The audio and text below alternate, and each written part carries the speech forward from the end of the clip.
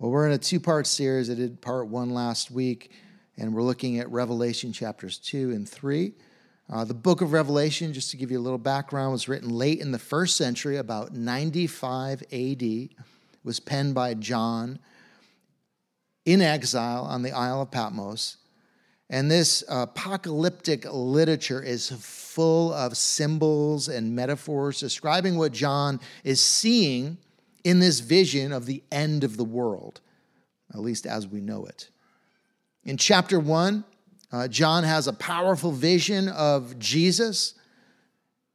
And then in chapters 2 and 3, John records 7 different letters to 7 different churches. And these churches, by the way, were real churches spread throughout the region. But the messages to each church are timeless. And so what we get in these letters are basically descriptions of the condition of various churches and what Jesus has to say to them. Last week I called them, they're almost like performance reviews, job performance reviews. But it helps us to understand what Jesus might be saying to our church, to Renaissance Church, in our particular spiritual condition. And today we look at 3 out of the 7 churches: a dead church, a weak but highly honored church, a lukewarm but greatly loved church. And the first one is the church of Sardis, the dead church. Let's read verse 1. To the angel of the church in Sardis write, the words of him who has the 7 spirits of God and the 7 stars. And he says, I know your works. You have the reputation of being alive, but you are dead. That's not a great performance review right there. The public image of the church in Sardis was fantastic. From a distance, right, they looked like a vibrant church. Maybe their singing was robust, their preaching animated. People who attended the church, were kind of out in the community, spinning things in such a way that made the church look amazing. Probably lots of activity. But Jesus says in so many words that they aren't what they appear to be. They kind of look good on paper maybe, but when you actually get up, there's some deadness. Now, almost any church can paint themselves as lively today through social media, right? That's what social media is all about. Project to the public just what you want them to see. A skilled graphic designer, PR person can make the deadest church look alive by carefully curating the content that they put out to the public. The church can boast on their website or other online platforms about how great they are, when in actuality, they're maybe spiritually dead.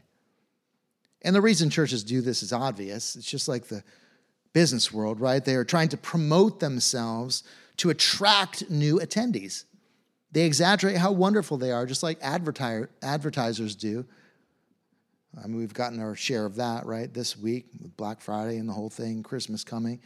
But they exaggerate how wonderful they are, just like advertisers do, for the purpose of capturing interest. But it's really a form of lying to project ourselves to be something we are not. It's the very definition, actually, of hypocrisy, right? It's fake.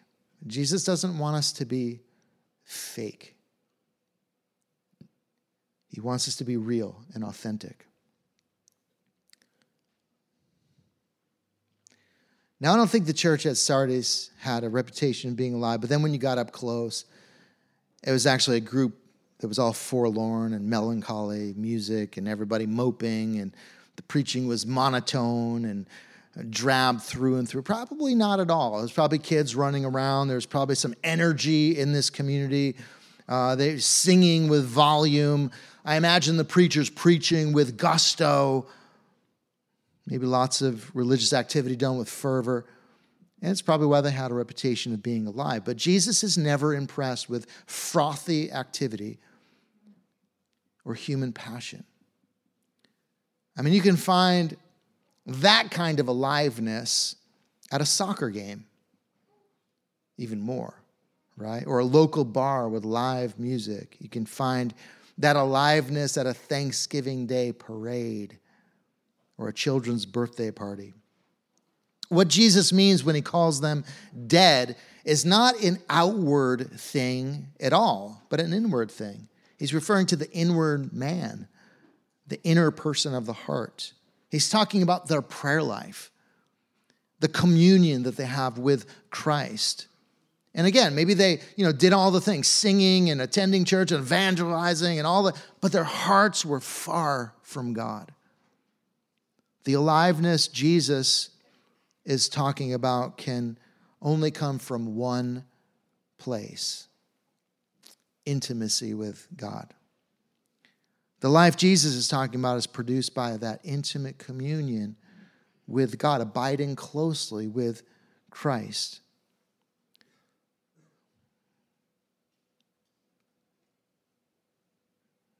It's a little side note here, but I started this church 20 years ago, right? 2003, really went kind of 2001, actually, we started praying about this church. But many of the faces at Renaissance Church change from year to year. Being in a city, the population is transient, and many of you who are here now won't be here next year. You'll be somewhere else, or 5 years from now, because you're going to move somewhere, because that's how cities are, especially Providence. And you'll have to shop for a church. And I've actually helped a lot of people through the years who are part of Renaissance Church, and they move to another place, another city or whatever, and kind of help them, from a distance at least, to find a church. And it can be a little overwhelming. All I can say is don't be enamored by a church's outward appearance of liveliness. Upbeat music, polished speakers, branding, the cool building, the lights, the smoke, the expensive equipment and props. A church can actually have all of that and be completely devoid of the Holy Spirit.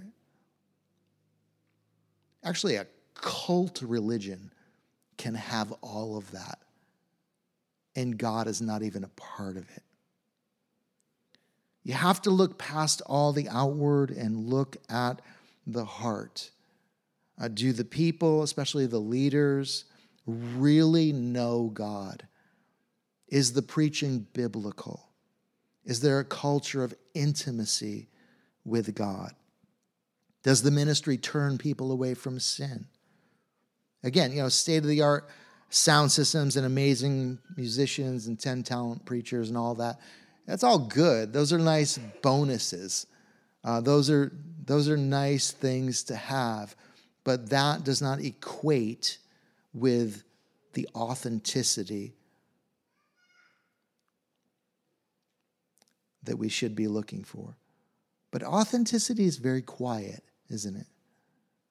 It's not in your face. It's not a big loud thing. And it takes some discernment to look past all the bells and whistles to, as I said last week, kind of strip it down and weigh it.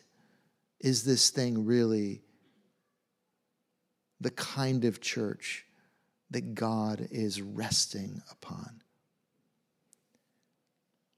Well, verse 2 says, "Wake up and strengthen what remains and is about to die, for I have not found your works complete in the sight of my God. Remember then what you have received and heard, keep it and repent." The way back is always the same. Remember what this is all about. Go back to the start. When we were called by Jesus, it wasn't just a call to stop abusing drugs or to become a well-behaved citizen or to, become a Christian worker. It wasn't that at all, just to be a student of the Bible. Our call was relational at the heart. It was a call to be reconciled to God, to know God and to enjoy Him forever, to be sons and daughters in relationship with the Father. That is our purpose now and forever. We were lavished by God's love, and as a result, we fell in love with God, right? It's a little like an estranged child coming back home to a lovesick father. Or it's a little like a man and woman falling in love and getting married. But even those things are merely shadows of our relationship with God. But the kind of life God wants in us is a love life. That's our purpose. He says in the next verse, if you will not wake up, I will come like a thief, and you will not know at what hour I will come against you. Yikes, right? As Jesus does in some of the other letters, he offers not just some wonderful promises, but some consequences, warnings, if they don't. I was thinking about how some Christians and preachers even have tried to tell us that God doesn't motivate us by fear, right? Only by love. I've heard so many people try to argue this through the years, all the way back since Bible school days. They say what motivates us is hearing about how much God loves us, and being threatened with judgment does nothing. This just isn't true. It's both. And you find both in Scripture. In the Old Testament and the New Testament. God motivates us with his love, absolutely. But he also offers severe warnings to us, to shake us. To the church at Sardis, he says that if they don't wake up, the time will come when Christ will appear and come against them. I mean, it reminds me of the lively activity probably that was happening at the temple in the days of Jesus, right? People greeting each other, buying sacrifices, reciting prayers, laughing, singing, and Jesus comes in like a record scratch and turns over the tables and drives out the money changers in fury. Or it's like the high school party with hundreds of kids at a house. Maybe you've been to one of these when you were a kid, when the parents were away, but then for some reason the parents suddenly come home. The music stops. Everybody's freaking out. Everybody's taking off, scattering in different directions. Laughter ceases. The party ends. Why? Because it was unsanctioned fun that did not include dad. The kids wanted to use dad's house, use dad's money, but didn't want dad there and didn't even want dad to know what was happening. And that's what Jesus is saying here. If you don't return to me, I'll come and shut down the lively, so-called lively church party. Verse 4. Yeah, you still have a few names in Sardis, people who have not soiled their garments, and they will walk with me in white, for they are worthy. Now, apparently some were walking closely with Jesus. It wasn't the whole church that was a mess. There was a minority group that were walking near to the Lord. And he calls them worthy. I've heard it said by Christians that it's not God's will for us to feel unworthy, right? We're all worthy, they say. But with the church at Sardis, he calls only some worthy. The majority must have been unworthy in God's sight. So what does that mean? I mean, in one sense, everybody's worthy. Everybody's worth something to God because, I mean, he died for us, right? So that shows what great worth we are as people. But he's talking about something different. He's saying some are living lives that are in beautiful alignment with God, and others are not. Some are in close relationship with God, and some are not. All right, verse 5, the one who conquers will be clothed thus in white garments. I will never blot his name out of the book of life. I will confess his name before my Father and before his angels. And he who has an ear, let him hear what the Spirit says to the churches. As with each church, Jesus offers a wonderful and unique promise, actually. We could do a whole series on just the promises. As I said, I'm kind of scrunching 7 messages into just 2 weeks, so we're not getting too detailed. But the important thing to know is that our devotion is rewarded. The Christian life is not an easy road. It takes effort and focus. It means forsaking all else in order to love Christ supremely. It is a fight all the days of our life.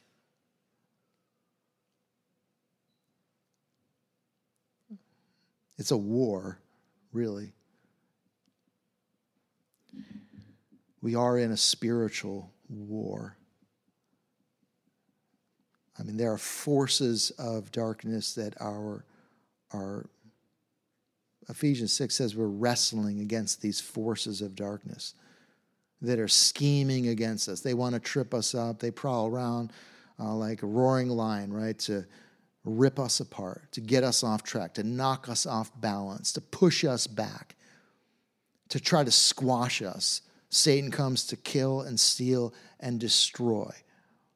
You know, we can wake up and be oblivious to that, but it doesn't matter whether we're aware of it or not.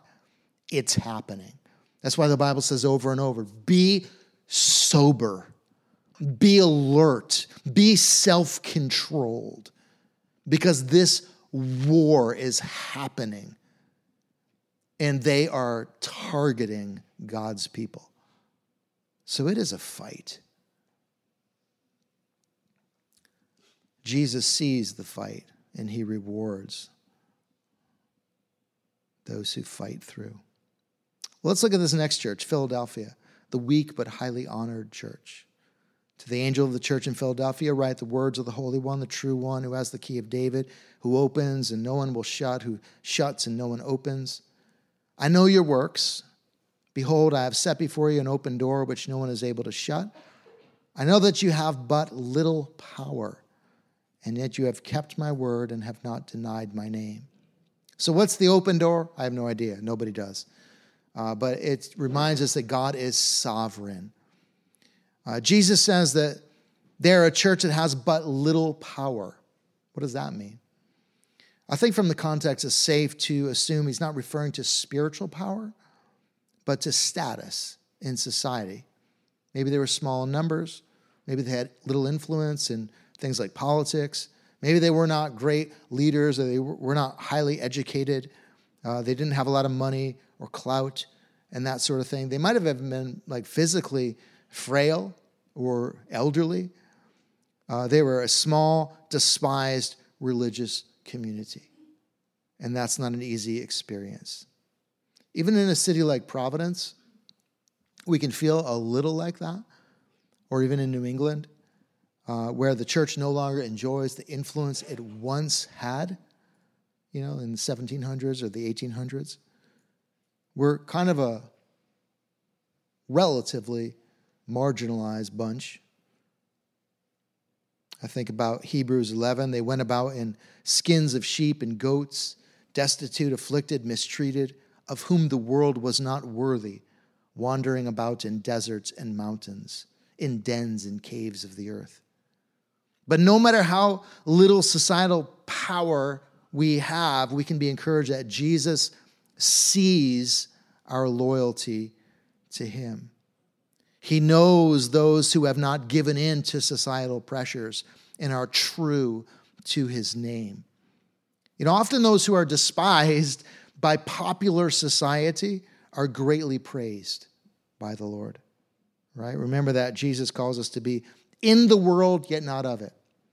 In fact, we're to be not of this world in the same way that Jesus is not of this world. You can read about that in John 17. Beware when you are fitting in too well. Jesus put it this way in Luke chapter 6. Woe to you when all people speak well of you, for so their fathers did to the false prophets. Verse 9 says this, behold, I will make those of the synagogue of Satan who say that they are Jews and are not, but lie. Behold, I will make them come and bow down before your feet, and they will learn that I have loved you. What an interesting promise, right? God is actually interested in our vindication. I don't think it's a promise for everybody everywhere, but these particular people were so bullied by these the Jews, these certain Jews that lived in this particular region, so bullied that God was going to flip it upside down. And he said, the day will come when you will be vindicated. He's so upset that his people have been beaten down that he is going to dramatically vindicate his oppressed people. Verse 10 says this, because you have kept my word about patient endurance, I will keep you from the hour of trial that is coming on the whole world to try those who dwell on the earth. My guess here is that he's referring to the full expression of the great tribulation, as we call it, that's described in the book of Revelation. The judgments described in Revelation that will come upon the whole earth are like nothing that the world has ever seen. Even the flood, the Holocaust, all of the worst wars and genocides. I mean, you're talking about something that is so much greater than all of that put together. This wrath that will be unleashed in a very short period of time at the end of the world, kind of the last few minutes of the world as we know it. And that's really what most of the book of Revelation describes. Jesus is letting them know that he will keep them from that. And that's good news. He says, I am coming soon. Hold fast to what you have so that no one may seize your crown. It's a simple exhortation to basically keep doing what you're doing. Keep patiently enduring despite your small societal status. Jesus says, I am coming soon. And this has been kind of translated in different ways. Your Bible might read a little different. But some translations read more like, when I come, I will come quickly so that you will be surprised and not ready. This promise of the return of Christ is not new. Of course, Jesus himself promised his disciples that he would return, make all things new. And I think maybe in this generation, we've gotten away from this reality because, we think, well, okay, it's been 2,000 years. Obviously, it's not coming soon, the way we think soon, right? So we can just kind of blow it off, put it out of our mind, But here's the reality. Christ could come back at any moment, right? I mean, he could, right, before I finish this sermon. Sure, he has not returned in 2,000 years, but the truth is that the day will come, and it might be a very ordinary day to almost everyone. But Jesus will split the skies and come back in power and glory. So it probably won't happen today, but it could. May we always be ready. Verse 12, the one who conquers, I will make him a pillar in the temple of my God. Never shall he go out of it. And I will write on him the name of my God and the name of the city of my God, the new Jerusalem, which comes down from my God out of heaven, and my own new name. He who has an ear, let him hear what the Spirit says to the churches. And you can read about that in Revelation 21 and 22. Which brings me to this last church that we're going to talk about, the church in Laodicea. And if you've only heard of one of the 7 churches, you've probably heard about this one. This is the one that's most preached on. The lukewarm but greatly loved church. Verse 14 says this, to the angel of the church in Laodicea, write the words of the Amen, the faithful and true witness, the beginning of God's creation. And then Jesus says, I know your works. You are neither cold nor hot. Would that you were either cold or hot. So because you are lukewarm and neither hot nor cold, I will spit you out of my mouth. Now, of all the 7 churches, this one kind of hits home the most. I think that's why it's preached on so frequently, at least for this part of the world in America. We probably could be described in America as the lukewarm church. the most lukewarm church on the earth. Now, Laodicea was a city known for kind of piping in water from faraway hot springs. And when the water arrived, it was lukewarm. So they knew exactly what that meant. Because the city was wealthy, they probably didn't drink the water in that condition because it wasn't refreshing. They found ways to cool the water or heat the water for their various beverages. But Jesus says something strange here. The hot and cold he refers to are metaphors, right, for spiritual fervor. And we could understand if he said that, I wish you were red hot and fervor, but because you are lukewarm, I will spit you out of your mouth. We can kind of get that. But he says in so many words that he would rather have us be cold than lukewarm. I pray that this would just shock us today, like right down in the deepest part of us. Does he really mean that? I mean, it's not the first time God has said something shocking like that. In Malachi, God was so upset at the people that he wished somebody would just close the doors of the temple. Just shut it down. I don't even want it. I don't even want to be there. In Amos, he's so upset at the deadness, the lukewarmness of his people. He said, just do away with all the songs and festivals and all this like making sacrifices and all the religious activities. Just get it away from me, he says. I don't even want it. In sports, the person cold to football wouldn't even bother playing football or even watching football, right? They wouldn't even show up for anything to do with football. In romance, someone cold toward a person would not even be interested in the person.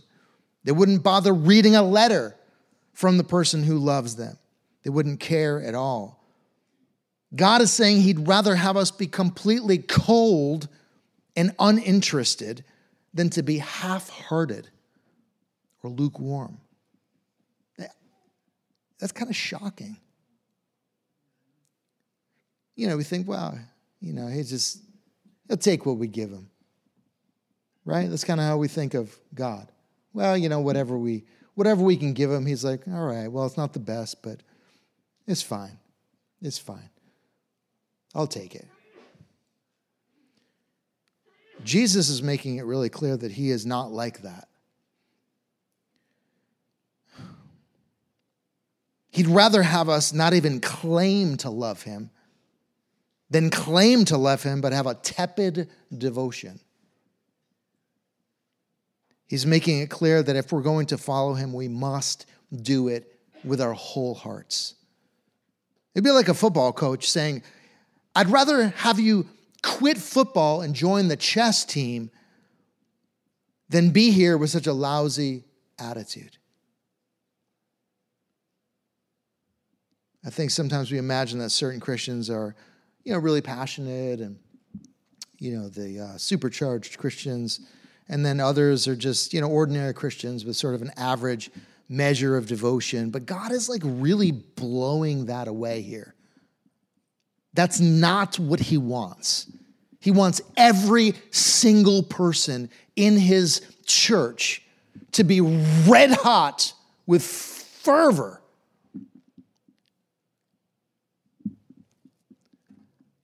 Everyone, no exceptions.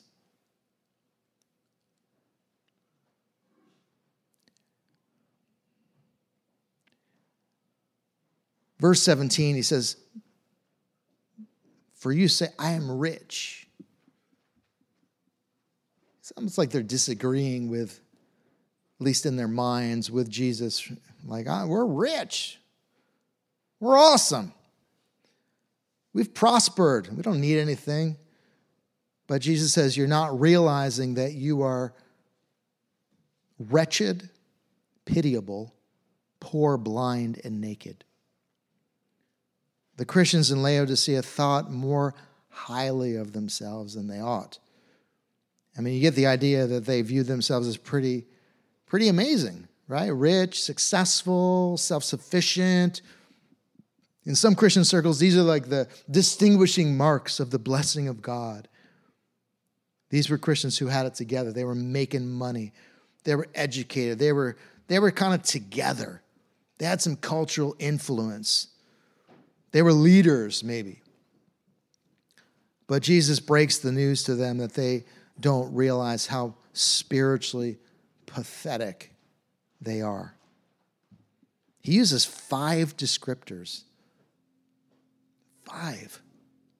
Wretched, pitiable, poor, blind, and naked. I mean, can you imagine that at your job performance review? But the sad thing is they thought that they were spiritual, but they were actually a mess. They really thought that they were doing well. And the performance review of Jesus was a total shock to them. I mean, it kind of reminds you, right, of the people that are shocked on the day of judgment, right? What? Lord, we did stuff. We did miracles. We ate and drank in your presence. We did so many incredible things in your name. We were all about church work. And Jesus says, I never knew you. That always gets to me, just the level of surprise that there is such a contrast sometimes between the way we as humans judge ourselves or assess ourselves and how God assesses us. This is why we get into the Word. This is why we're reading these kinds of scriptures, because we don't want to be shocked down the road. We don't want to be like, what? We want to be awakened now to it. We want to be judging ourselves, assessing our own spiritual lives the way God is assessing our spiritual lives. Well, then he says, verse 18, I counsel you to buy from me gold refined by fire so that you may be rich, white garments so that you may clothe yourself, and the shame of your nakedness may not be seen, and salve to anoint your eyes so that you may see. We can easily focus on the rotten condition of the Laodicean Christians, but in these verses, we see a stunning mercy of Christ. I mean, listen, if some of us this morning are maybe realizing we are lukewarm, these verses are shocking in one sense, but they are incredibly filled with hope. Jesus doesn't just shoot down bombs of disappointment from above. He's not looking away in disgust. He doesn't just blow in, give a negative performance review, and then walk out of the room. No, we have a God who sees how poorly we are doing and offers to get involved, to train us, to help us, to equip us, to give us whatever we need to help us. He offers to make us pure like gold. He offers to clothe us in white garments of purity, to give us his righteousness to live out this Christian life. He offers to cleanse our eyes and enable us to see spiritually. He is our sufficiency. I love this. The Christian life is definitely hard, but Jesus gives us everything we need to live godly. Verse 19, those whom I love, I reprove and discipline. So be zealous and repent. This is a huge theme in Scripture. God knows how sensitive we can be to negative performance reviews, right? Almost nobody likes strong criticism, except for me. No, I'm just kidding. Nobody does. I've never met anybody, especially when it comes from God, right? It can really hurt, almost wound the heart. It's strong criticism to these Laodicean Christians, but it is because God loves them. And it is because he loves us that he will tell us the truth about ourselves. I mean, how unloving would it be if he viewed us as a spiritual mess, but we thought we were doing awesome, and he just said nothing? He just let us go on, thinking that we're doing great, and just, I'm not going to say anything. I don't want to hurt their feelings. What kind of love is that? That's a twisted love. That's not what fathers do, what good fathers do. They reprove their children when needed so they will be better. And so many words God is saying to them to not get all mopey and miffed, but to just be zealous and change. Don't act all wounded like I don't love you. I do love you. In fact, I wouldn't even bother telling you these things if I didn't love you. Verse 20 says this, "Behold, I stand at the door and knock. If anyone hears my voice and opens the door, I will come in to him and eat with him and he with me." Now, Jesus takes his sentiment of love one step further with these words. It's actually a little sad, isn't it, that Jesus is pictured on the outside of the church, but it's apparently how he feels. Jesus sort of speaking all these words to his people through the mail slot in the door. But listen to the promise. It's wonderful. If they will listen to his voice of pleading and open the door, Jesus will come in, fellowship with them. He doesn't promise to just come in, but to come in and eat with them. And as I've brought out many times before, I know we eat quick in our society sometimes. Hopefully you didn't on Thanksgiving. At least you took some time to be with your family or your friends or whatever and take some time and just enjoy each other's company. But eating together in the ancient world was a huge expression of intimacy and friendship. Jesus was essentially saying, I want to be close friends with you. I'm not just interested in you being good Christian workers or being well-behaved Christians. My heart is to know you. Again, it goes back to this purpose of God creating us, that we might know him and enjoy him forever. Jesus is seen here, listen, yearning to be intimate with a church that had shut him out of their lives. Jesus is actually longing to come near to Christians he describes as wretched, pitiable, poor, blind, and naked. So if we feel way off track, if we feel spiritually flat, we can be of good cheer because Christ extends his love out to us. He wants us still. And the last couple verses say this, the one who conquers, I will grant him to sit with me on my throne, and as I also conquered and sat down with my Father on his throne. He who has an ear, let him hear what the Spirit says to the churches. And he says that over and over, doesn't he? He who has an ear to hear, let him hear. He who has an ear to hear, let him hear. What he means is that if we have the apparatus to understand what he's saying, then we should take heed to what he is saying. In other words, don't just listen to it, but do it. Turn to God with your whole heart. Don't accept your lame spiritual condition.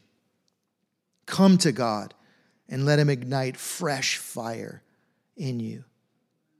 Come to God in your weakness and apathy and let him revive you.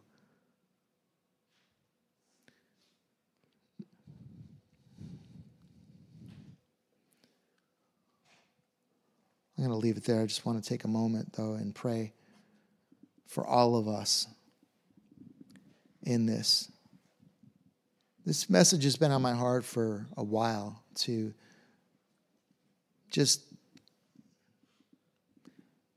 pause and hear what the Spirit is saying to us out of Revelation 2 and 3. I think that it really is easy to, back to the church at Sardis, very easy to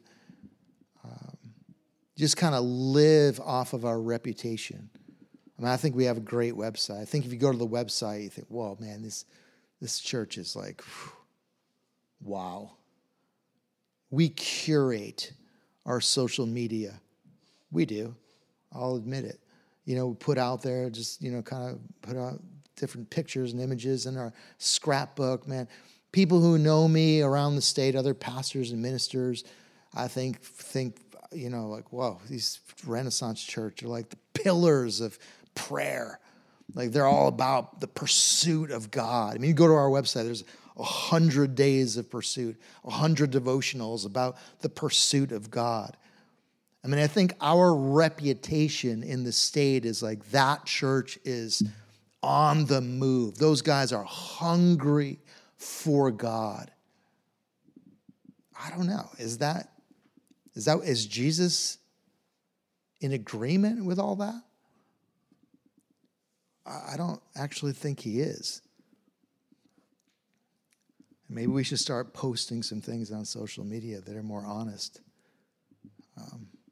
We have about 200 people that call Renaissance Church their home, but about a third show up on Sunday, and a lot less than that come to the prayer meetings. Anyways, we welcome you to come be a part of our church. I mean, nobody's honest like that. But I don't know. I feel like we have to get real with one another. Like, are we really who we think we are? Are we living up to our reputation as a church? I mean, I think, again, if you went through our website and really scoured it, you would think, man, this church is doing stuff in the city. They are reaching the lost. They are reaching the poor. They are doing outreach. I don't know. Are we?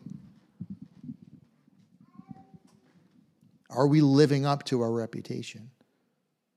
These are uncomfortable questions, right? I mean, I think the Revelation 2 and 3, I don't think it was meant to be like Jesus coming in for the performance. Oh, you guys are just whatever. I mean, sure. I mean, everybody has to improve a little bit, but you guys are just, you're all wonderful. All 7 churches, you guys are killing it. You're great. Everybody gets a trophy.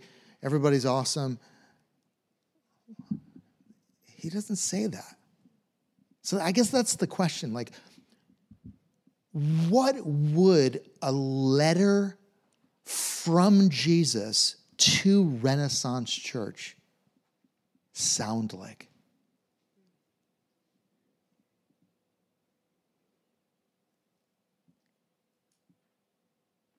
Would it just be full on glowing? I think there was one of the 7 churches that had all positive.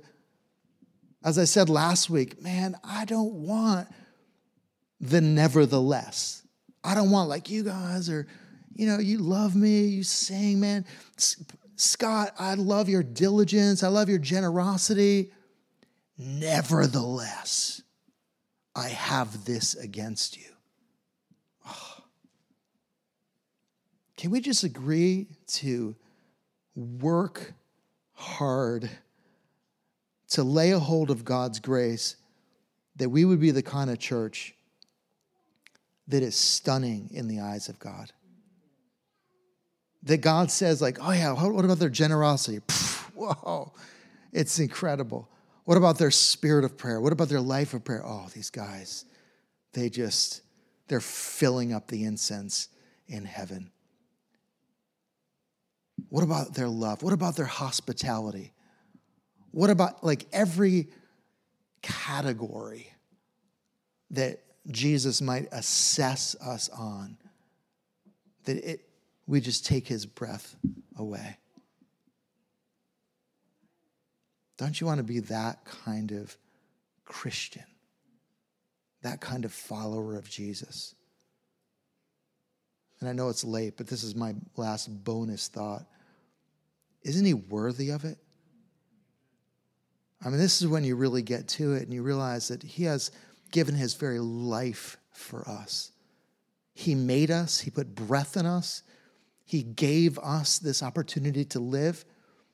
We were lost in enmity with God, right? At enmity with God, but he came into this world and subjected himself to suffering and agony, and his beard being plucked out and being flogged and ultimately crucified and experiencing something of the sins of the world being put upon him so that we could go free. Like he did that for us while we were yet sinners. Christ died for us. And so how do we reciprocate that? Do you see how unfitting it is to be like, okay, I'm going to reciprocate that by giving him a lukewarm devotion, or by giving him a half a heart, or by sometimes listening to his commands, but other times I'm not. Like, do you see how profoundly offensive that is? Like, he is worthy to be lived for, that we should give our all. And that doesn't mean we're going to be perfect. We're going to struggle. It's a fight. We have all kinds of forces coming against us. But can we at least give our best effort to this? Right? The Bible says, make every effort possible to live for him. It's our reasonable service, Scripture says. Lord, we just ask for your help. Lord, even as we talk about these things, we know in our own selves we're not devoted. We're not good. We're not like whatever. We're not what we need to be.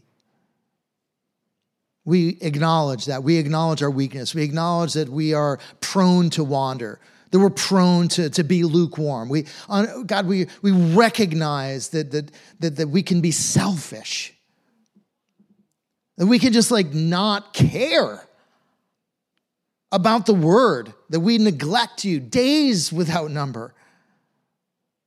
We acknowledge that we can be just all about ourselves and pampering ourselves. Lord, but we're just crying out to you, Lord, don't let us be that way. Shake us, change us, provoke us, stir us to the depths. Don't let us rest in that. Don't let us rest in a lukewarm condition. Put a fire under us, bother us.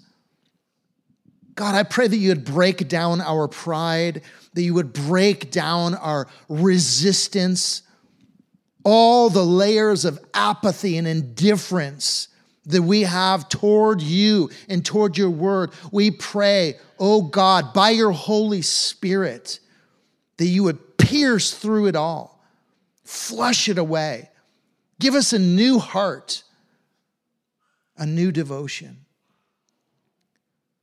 Lord, apart from you, we cannot do that. Apart from you, we cannot love you with all of our heart, mind, soul, and strength. Lord, apart from you, we can't even overcome sin. So, Lord, we depend on you. We trust in you to change us from the inside out. Every single one of us. Not just some of us, not just the elders and the leaders, not just the council of this church, but every single one of us, Lord, I pray would be red hot in fervor for you. Do it.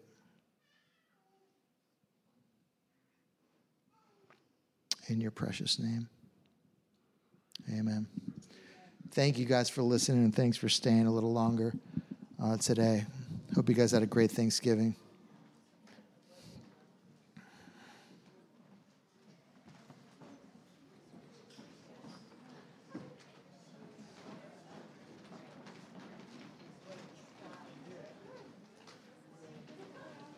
Hey, how you doing? I scour the website all the time. Yeah. Because, I'm not tech savvy. And I thought you said that some things were going to be canceled after Thanksgiving. And I'm like, Yeah. what, I heard that or read that or... No. Just this week, this past week, Okay, so during Thanksgiving week. I was scouring everything last Like we night. didn't have prayer on Tuesday or Thursday this past